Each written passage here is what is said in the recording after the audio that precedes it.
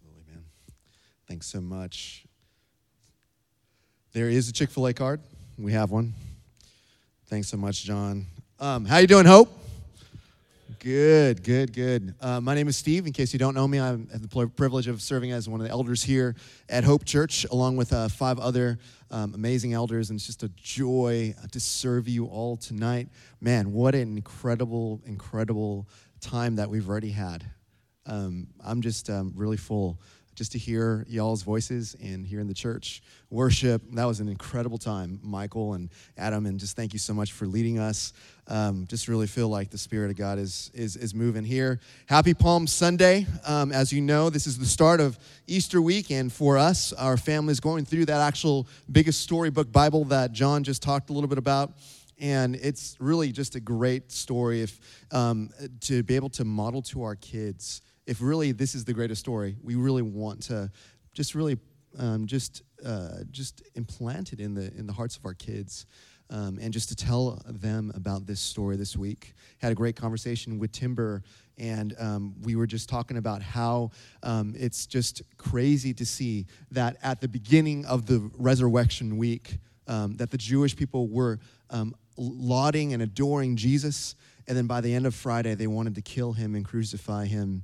And just a really reflection, of just how much we need Christ. And because that's all of our hearts, whether we were there or we're not. Obviously, we're not there, but all of us have that capacity of sin, and that's just something that we just really want to step into this week. So I just really want to encourage you just to be able to walk through the story, Resurrection Sunday, and especially the events leading up to Good Friday.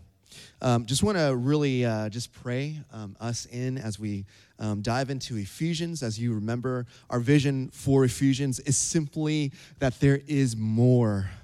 There's more that God has for us. God is uniting a new community and a new creation through him, and he is doing that right now in a church that doesn't have it all together, and he did that first through a not-so-model apostle, Paul, and then he's also did it through a not-so-model community, which is the church at Ephesus, and he's also inviting us into more, even when we're not the model community. And so just really want to encourage us as we are asking and praying. We've already seen God do so much already. It was just a great night just for the training night, and just to see all that God did through the church and just through the testimonies we are hearing. It is just a really blessing, and God is really moving. So I just really want to thank God and praise God and pray that if this is the beginning, I'm asking God, will you do still more? So let me pray us in as we get into God's word. Father, thank you that you are an amazing God. And Father, we worship you, God, for all that this week and all the significance that is packed into this one week. Lord, we look at the scriptures and we see that you didn't say a lot about Jesus' childhood. You didn't say a lot about Jesus' teenage years. And even in his 20s, up to his public ministry, there wasn't really anything. But we know that you had put so much into the last week of Jesus' life. So, Lord, we ask that you would fill us with a holy awe and a holy weight of Jesus, what you did to redeem us. And God, how you engineered your plan, and Spirit of God, how you applied it to our hearts. God, make us even more in awe of you, Lord, that we would not come away unchanged, but we would come away worshiping you. God, thank you so much. And it's in Christ's name we pray. Amen. I was really just so filled with joy, and it was just of something that If I talk about it, it's going to seem a little, but it was we've spent about a month in Ezra's baseball season, and their team has done nothing but lose. And so they have a completely losing record. Ezra has been like 0 for 20 at the plate. And it's just been a struggle just for him to get a meet on the ball.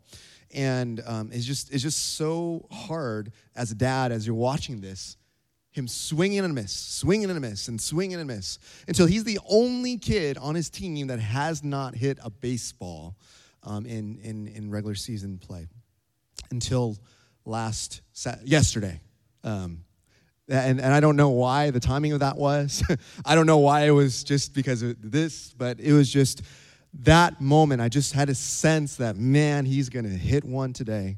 And that first time through, he actually hit a foul ball, and then he struck out, and I was like, oh, man, I hope he gets another time. He goes up, and then he whiffs a couple times, 2 strikes on him, first and second, 2 outs, and he swings and he hits one. And he's so surprised that he hit one, he almost forgot to run. And so he was running around, and I was just like, yeah, great, awesome. Good job, Ezra. And then he got tagged out because they went for second, or he went for second, but he was run after. He just got ran after by another 8th grader, or 8-year-old that was like a head size taller than him, and tagged him out. But it was all good because he got 2 runs in. And it was just really overwhelming for me of like, wow, awesome, so glad to see Ezra just to get that hit. And we were just all just overcome with excitement. And that's just a small, maybe even just a very, very inadequate glimpse of how the Father feels about you today. I don't know when was the last time you were overwhelmed by the Father and the Son and the Holy Spirit. Could have been last Thursday, could have been yesterday, maybe a time which you was so far long ago that you couldn't even remember, but this is how God sees you. And this is how God saw Paul, because Paul was not in a teaching mode right now. He was in a worship mode. And he was just in this sense, in the Spirit, with just praising God and filled with him. And this is, I think, what we're called to approach Ephesians 1 the same way. And so whatever thing that you came in today, whatever preconceptions or thoughts or ideas that you had about Ephesians 1, I just pray that it would be taken out and you would just be able to see and fill this time. That Paul did not start his time with teaching. This time was full of worshiping. And these 201 words, what we see here, just explodes our idea of who God is. Paul blesses God, but in reality, his blessing is just a meager amount in which God has literally blessed us. God has blessed us with every spiritual blessing in the heavenly places. This is blessing on a whole new level. F.R. Barry, commentator, he calls this passage a swirl of words with a storm of thought behind them. In the same way, I encourage us that as we start this time, that we would just be able to know that God invites us to worship him, and hopefully this from start and end, as we'll have some time, just to sit in the presence of the Lord God, just to be able to bless him and worship him. And so let's go ahead and take a look in God's word. We're going to see these 3 spiritual blessings. And the first one is this, that we are lavishly loved. Look with me in verses 3 through 6. Blessed be the God and Father of our Lord Jesus Christ, who has blessed us in Christ with every spiritual blessing in the heavenly places, even as he chose us in him before the foundation of the world, that we should be holy and blameless before him. In love, he predestined us for adoption as sons through Jesus Christ, according to the purpose of his will, to the praise of his glorious grace, with which he has blessed us in the beloved. And so what we see here is a very key word, and that word is blessing. And it's in the verb form, it's in the noun form, but Paul starts off with this word: blessed be the God and Father of our Lord Jesus Christ, who has blessed us, eulogesis, us in Christ, with every spiritual blessing, eulogia, in the heavenly places, even as he chose us in him before the foundations of this world. And skipping down to the praise of his glorious grace with which he has blessed, or ekeratosen, us in the beloved, literally graced us. And so this word is just repeated 4 times as if just to bring the fullness of blessing to us. God did not, or Paul did not, was not led in the Spirit to use generous, although that's good. He was not led to the word good, although that's good. But he was led to be used of blessed or blessed. And it starts even from the beginning, in which God, his eternal plan, started and ended with blessing. Even down to which God had created man, and he saw that it was good. He pronounced goodness, because God is the one that defines goodness. To even in the garden, when they fell and they disobeyed God, yet God did not kill them, but he gave them clothing. And then even to the calling of Abram, that all the nations would be blessed through him, all the way to the New Testament, where Jesus talked about blessing, about the kingdom of God coming in power and fullness, breaking in to contested space, and coming in to show his power over death, over sin, and over Satan through the Lord Jesus Christ. And Jesus came with the power of the Almighty with them, bringing healings and miracles and just powerful works, demonstrating the power and the blessedness of being in him. To Jesus saying, blessed are you for the poor in spirit, for theirs is the kingdom of heaven, all the way to the very end, in which God blesses us so that we can bless him, in which all of creation says all glory and power and praise and blessing to Jesus Christ, the Lamb that was slain. This is showing the fullness of the blessedness of God. In other words, we're given a front door to who God is. As Eugene Peterson says, what God does comes out of who God is. And if God is the one whom all blessings flow, what is this saying about God? It means that his blessings are infinitely an overflow of who he is. It means that as we start here, we cannot divide God. He is one. He is God in the fullest blessedness and form of the word. And Paul is not pointing to what God does as much as he's pointing to who God is.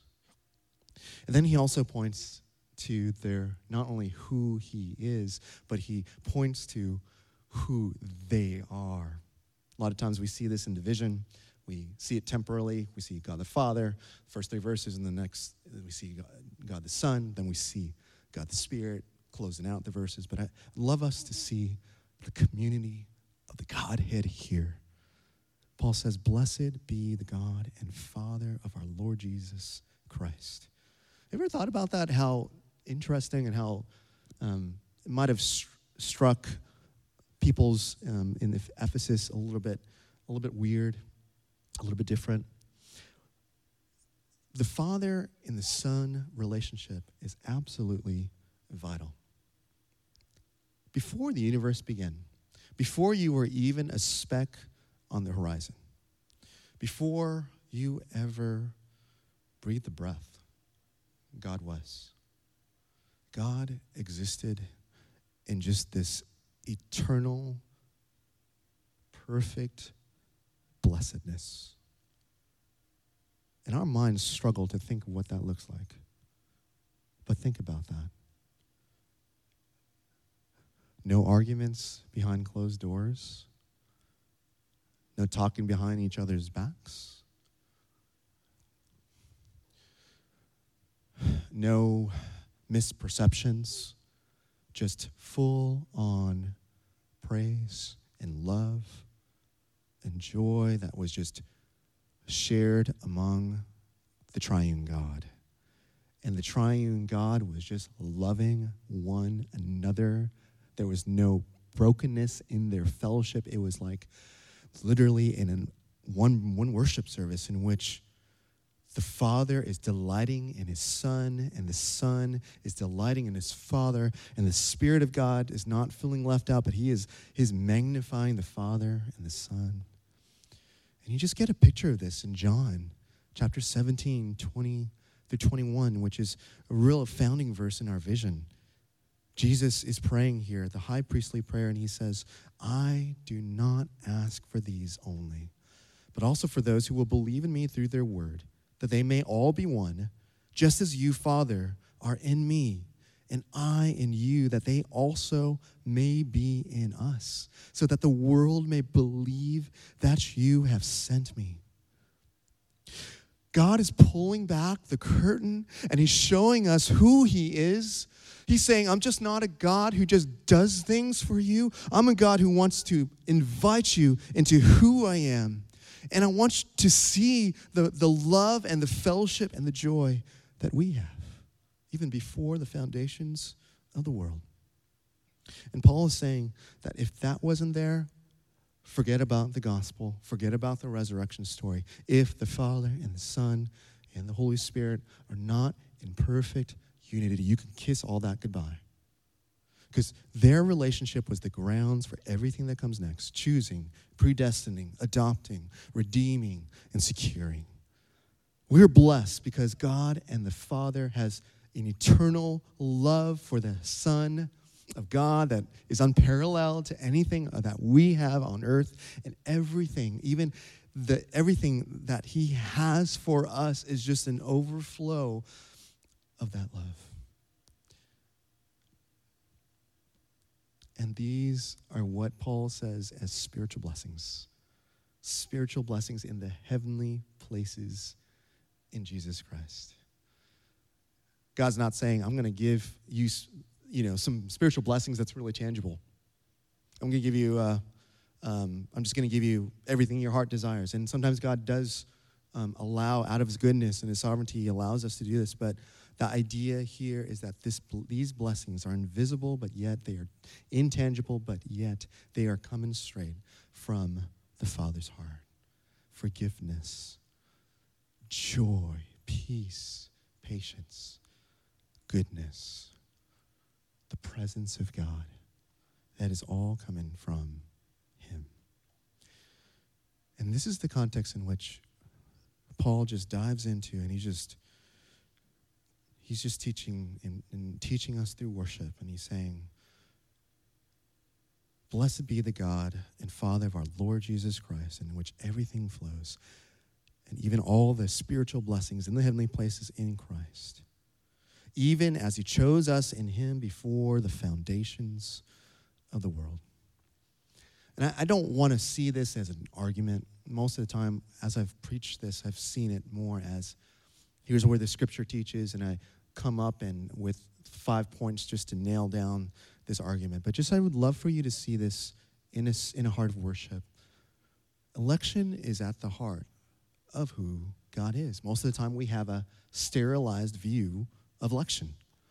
But what we see here is that the word chose is actually coming out of a warmth, a delight, out of his love for one another, but also his love for us. God's delight was rooted in his free and gracious decision that he made together as the Son and the Father and the Holy Spirit. So when you look at this text, his election is rooted in words that speak of his lavish love for us. In love, he predestined us for adoption. We'll talk about that later.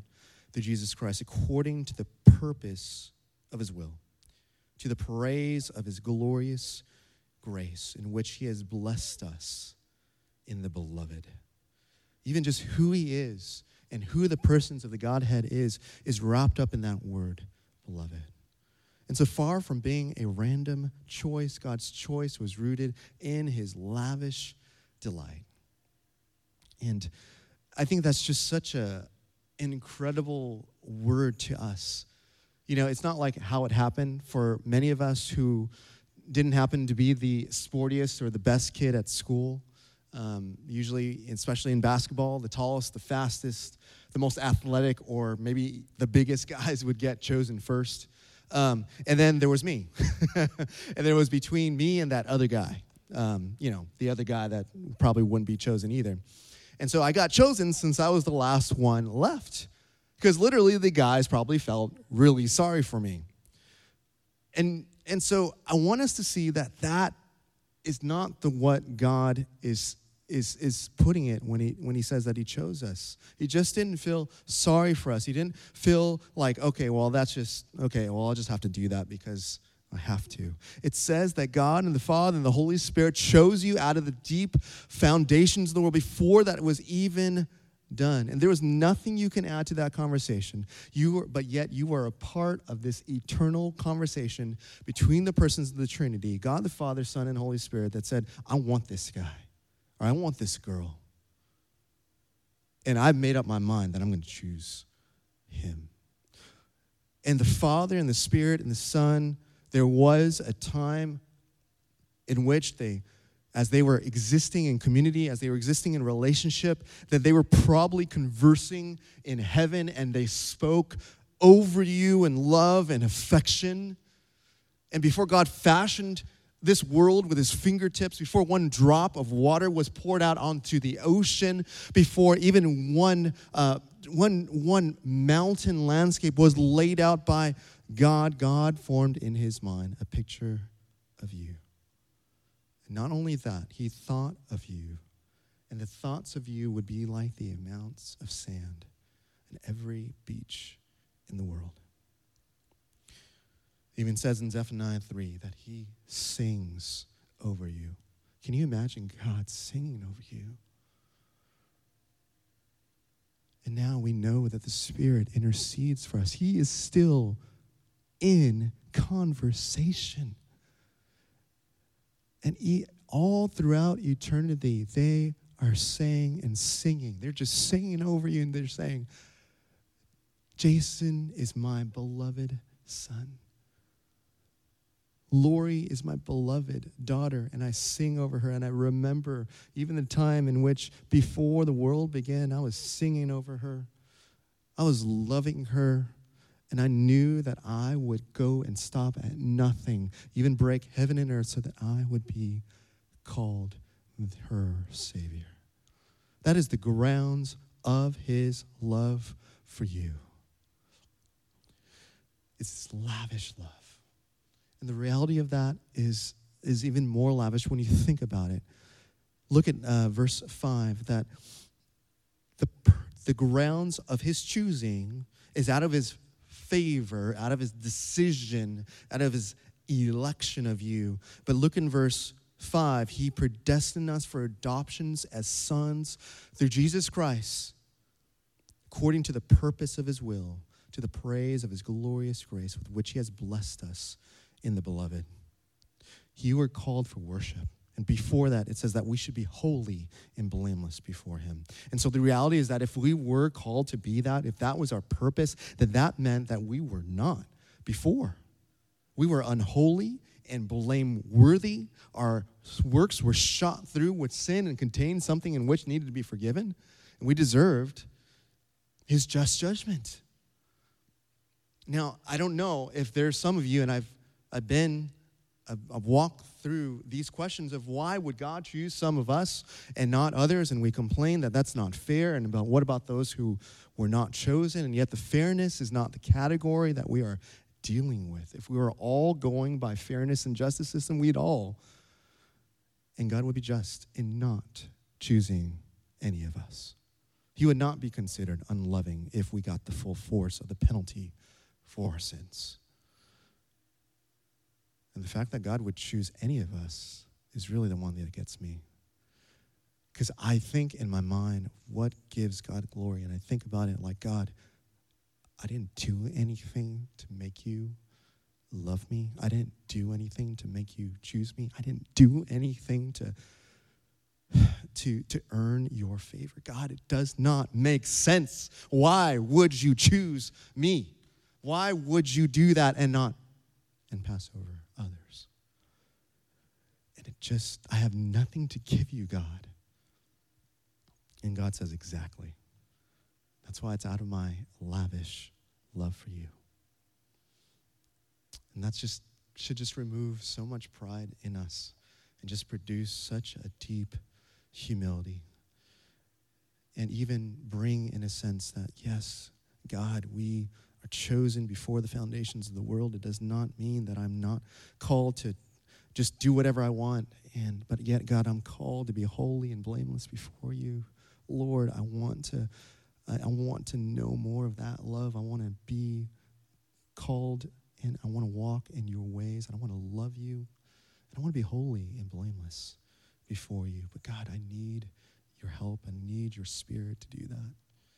Just like you saved me, God, bring me even to a deeper sense of humility. And that's why I love what Paul says next. You can't see adoption. You can't see election without adoption. Adoption is just an incredible glimpse of our Father's heart. Look at verse 5. It says that we are predestined to adoption to himself as sons through Jesus Christ. And again, this refers back to our main theme in Ephesians. If you want to go back to that, you can. But just our main theme is that God is in the process of uniting something that was divided. Because of our sin, there was a dislocation between God and man. Creation was alienated from its creator, and that we were alone in our sin, as Randy had talked about earlier on in our vision series, and also we were sinful. We were apart from God in our sins. We deserved his just judgment. And yet, nothing captures what God and who God is like than the picture of adoption. Those who are being adopted typically have no home, have no family, no privileged identity, and yet God looked at us as spiritual orphans, and he loved us. And he loved us so much that he just didn't stay in his love, but he adopted us. See, adoption doesn't happen because the adoptee had something to give. No, that was due in part to the gracious initiative of the people who adopted them. And when you look at Paul and his context, this is a special designation that he uses. And so when we take a look a little bit more at it, it seems like he viewed adoption from the Roman law. Anyone who has gone through adoption probably knows that it could be a really long, messy, drawn-out legal process. But ultimately, after the end of that process, it would culminate in the father presenting to the Roman authorities, hey, this is my son. And it was a radical change. It severed all ties before and in his old life. It severed every obligation. It severed every debt. It severed every past family issue. And it wasn't a change in nature, right? Like, it wouldn't erase the memory, but in a sense, it would change their status. And when the adoption was complete, when it was culminated coming before the Roman authorities and saying, that there is my son, there was no turning back. There was no going back to the way the old life was. Adoption's like that. It's an irreversible declaration that God makes out about us that says, you formerly were unwanted, but you are wanted. You formerly were defined by your past, but you are defined by my present love for you.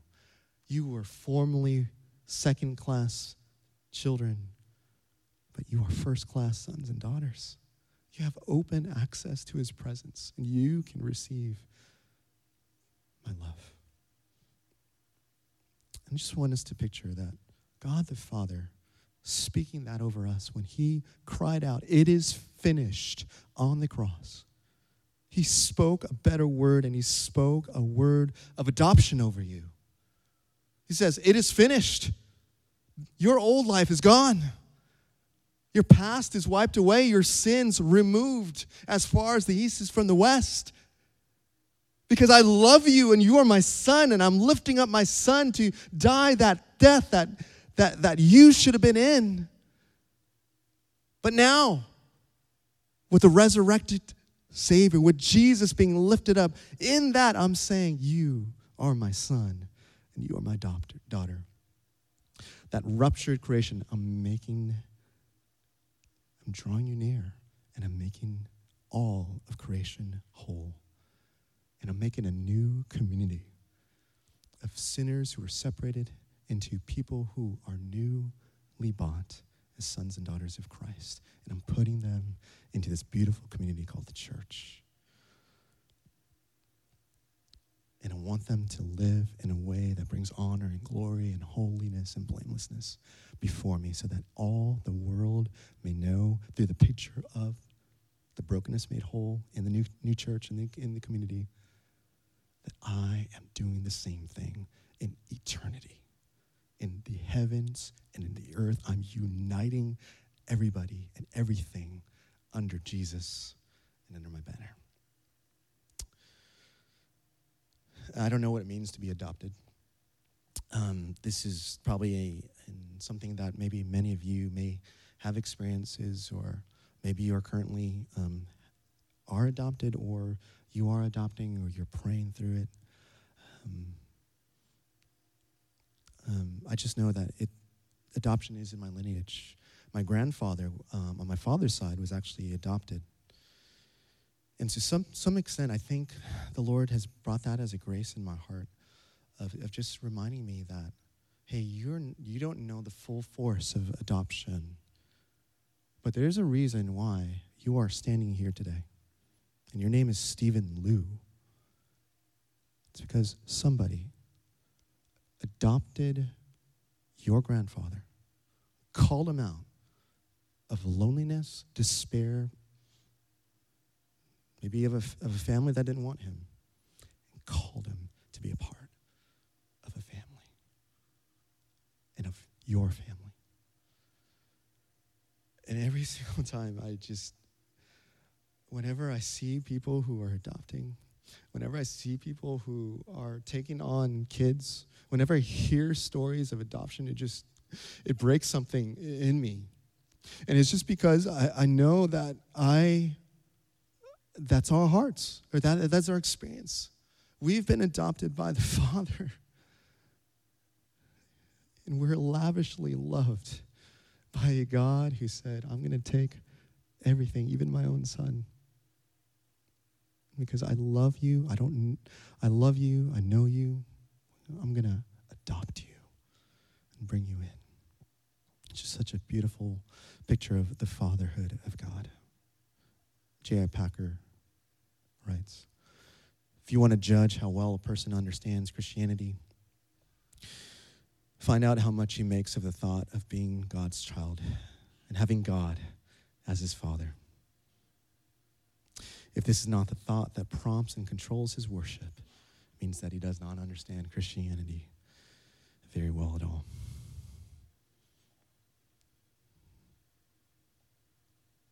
Just in your hearts, will you just worship God right now, just for not only choosing you, but also adopting you? If you just would do that right now.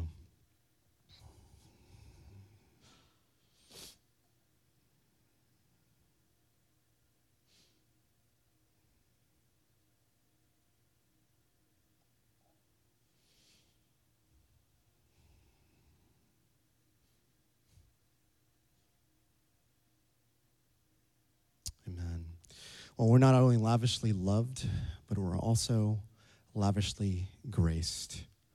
And when you read this passage, you just see this repeated two words. Blessed be the God and Father of our Lord Jesus Christ, who has blessed us in Christ with every spiritual blessing in the heavenly places, even as he chose us in him before the foundation of the world, that we should be holy and blameless before him.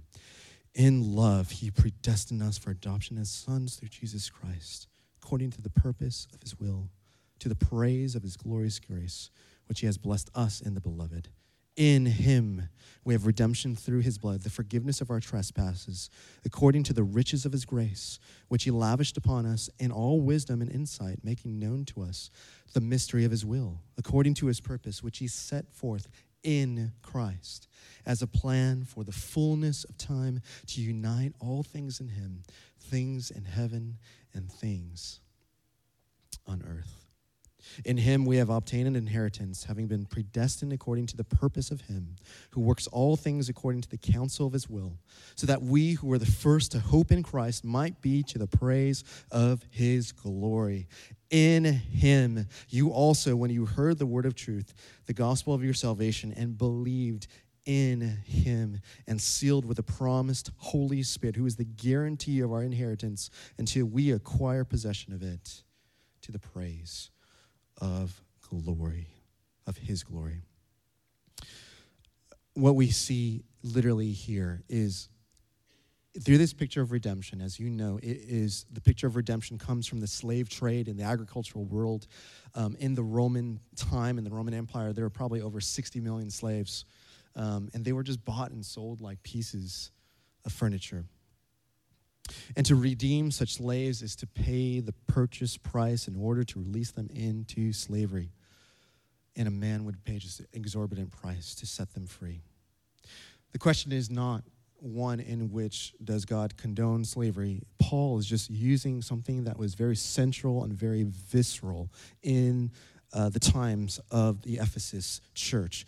And he's asking this question: what would make you want to pay the purchase price to set slaves free?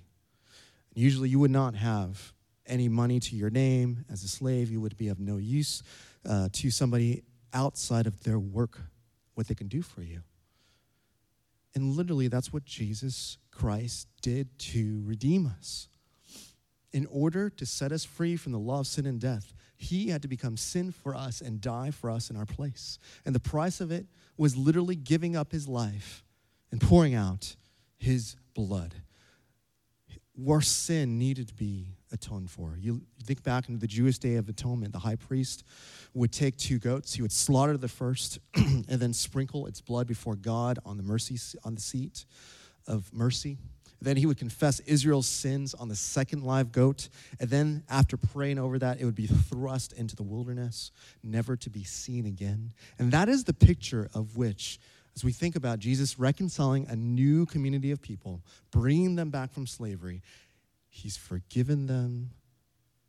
Those sins vanishes without a trace, just like that goat.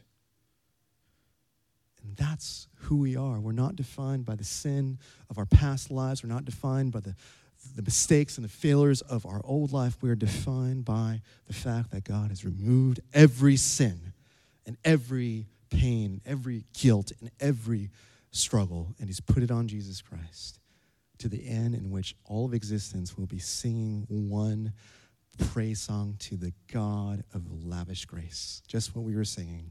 Oh, praise the name of the Lord Most High. This word, lavish, literally means to drench and to overflow. And I'm just picturing that grace is literally just drenching us in this moment. And one day, God's going to drench all of humanity and all of creation under Christ. And he's going to bring a new community. He's going to bring restoration. He'll drench all of creation. He's going to bring both Jew and Gentile into one community.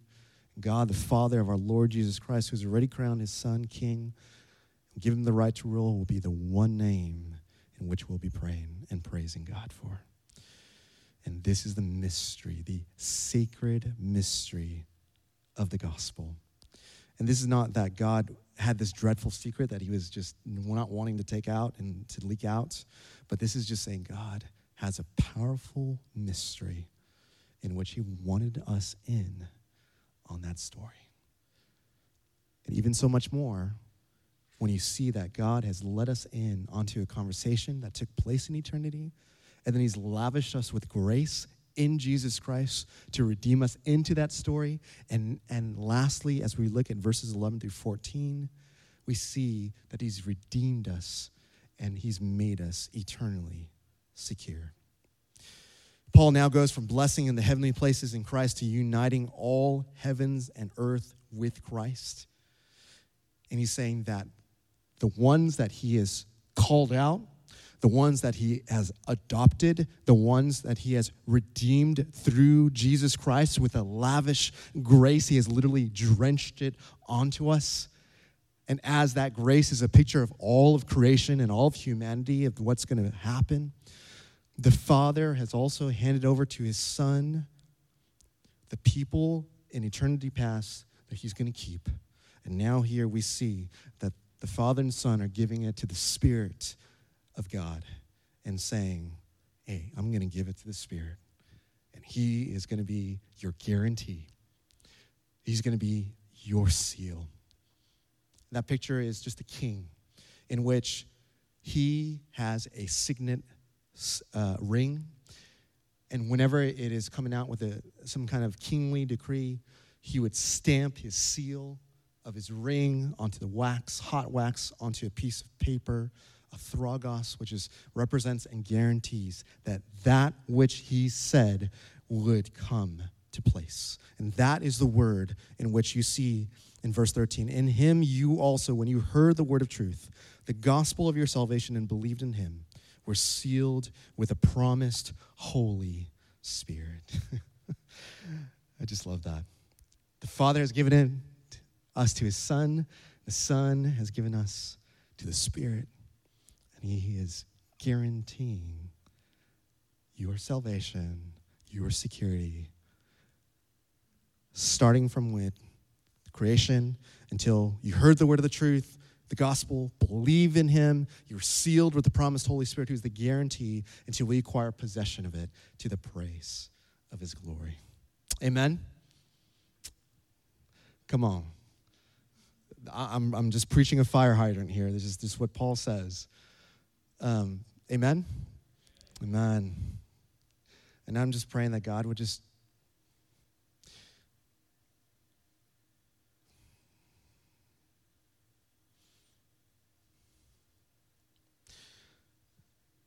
pray that God would just remember, that we would remember this is how much God loves you.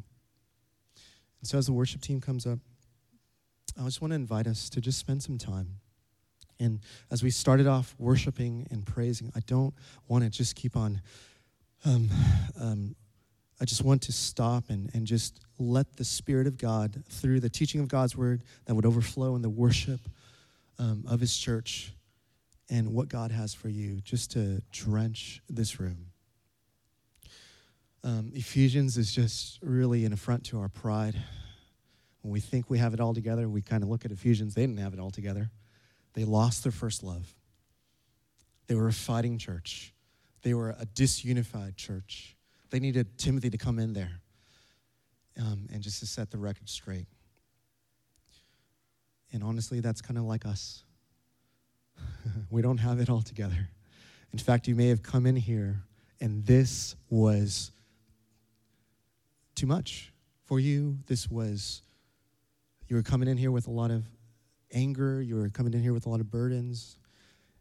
And yet God is saying to you that you don't need to perform. You don't need to, in a sense, do anything other than receive my love for you today. Ephesians 1:3-14 is just saying God is gracious. He loves us, loves us, loves us. And he's done all this without any imperative, without any action points. And so I just want to lead us in a time in which we get to sit some time in the presence of God. I just want to invite you to close your eyes or spend some time coming before God. God, will you push back the enemy even now? And God, just speak your words of lavish love to us. First thing I want you to imagine is, I would love for you to imagine, as Paul takes us back to eternity past, before the world even was started. But there was an eternal conversation in which God the Father, the Son, and the Spirit had about you.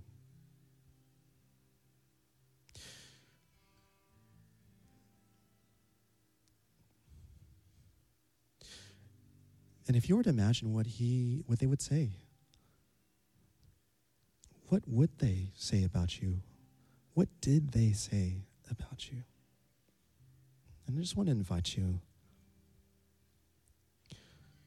to let the Lord God maybe just give you a preview of what he was speaking over you even before you even existed.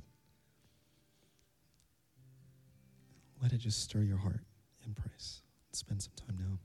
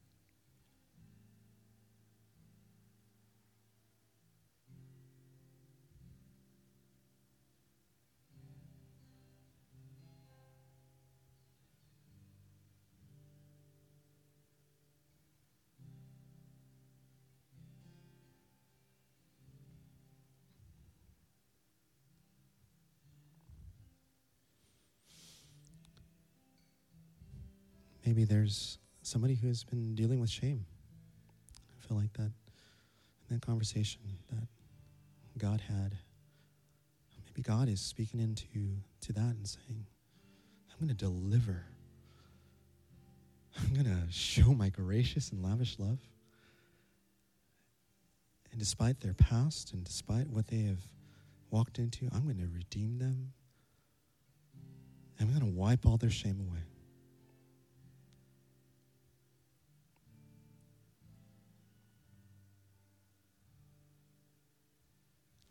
Maybe some of us have never felt the love of our parents. Maybe we never even knew our parents. I feel like the Lord just wants to speak a word over you. Say, God, the Father loves you and sees you.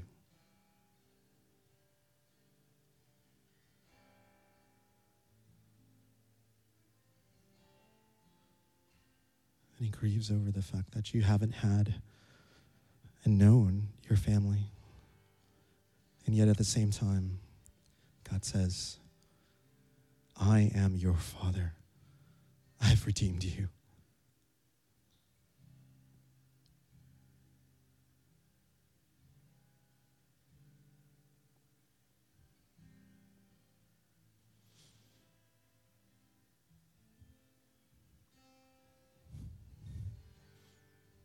God speaks to the purposeless in this room. If you're feeling a lack of purpose and feeling just a struggle, just kind of going day to day, and the Spirit of God just speaks over you and says, you are my son and my daughter, and I've bought you from the beginning.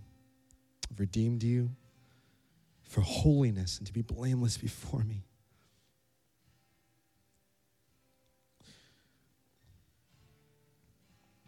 And so will you just let the Spirit of God just speak to you in these moments, and may we just go out just praising who he is and praising God the Father, the Son, and the Holy Spirit. That we wouldn't be left here just taught, but we would be left here praising you. And if the Lord has been speaking to you, and if you need prayer, we just invite you to go to the four corners of the room. Grab somebody. Don't leave here without prayer. It's another way of God speaking to us and loving us. Just want to invite you to come and pray. And as we continue to do that, let's pray over the blessings. Just drench yourself in Ephesians 1, 3 through 14, and just thank him for every spiritual blessing in Christ. As we end what we'll be doing in the beginning of eternity, worshiping God for his glorious grace.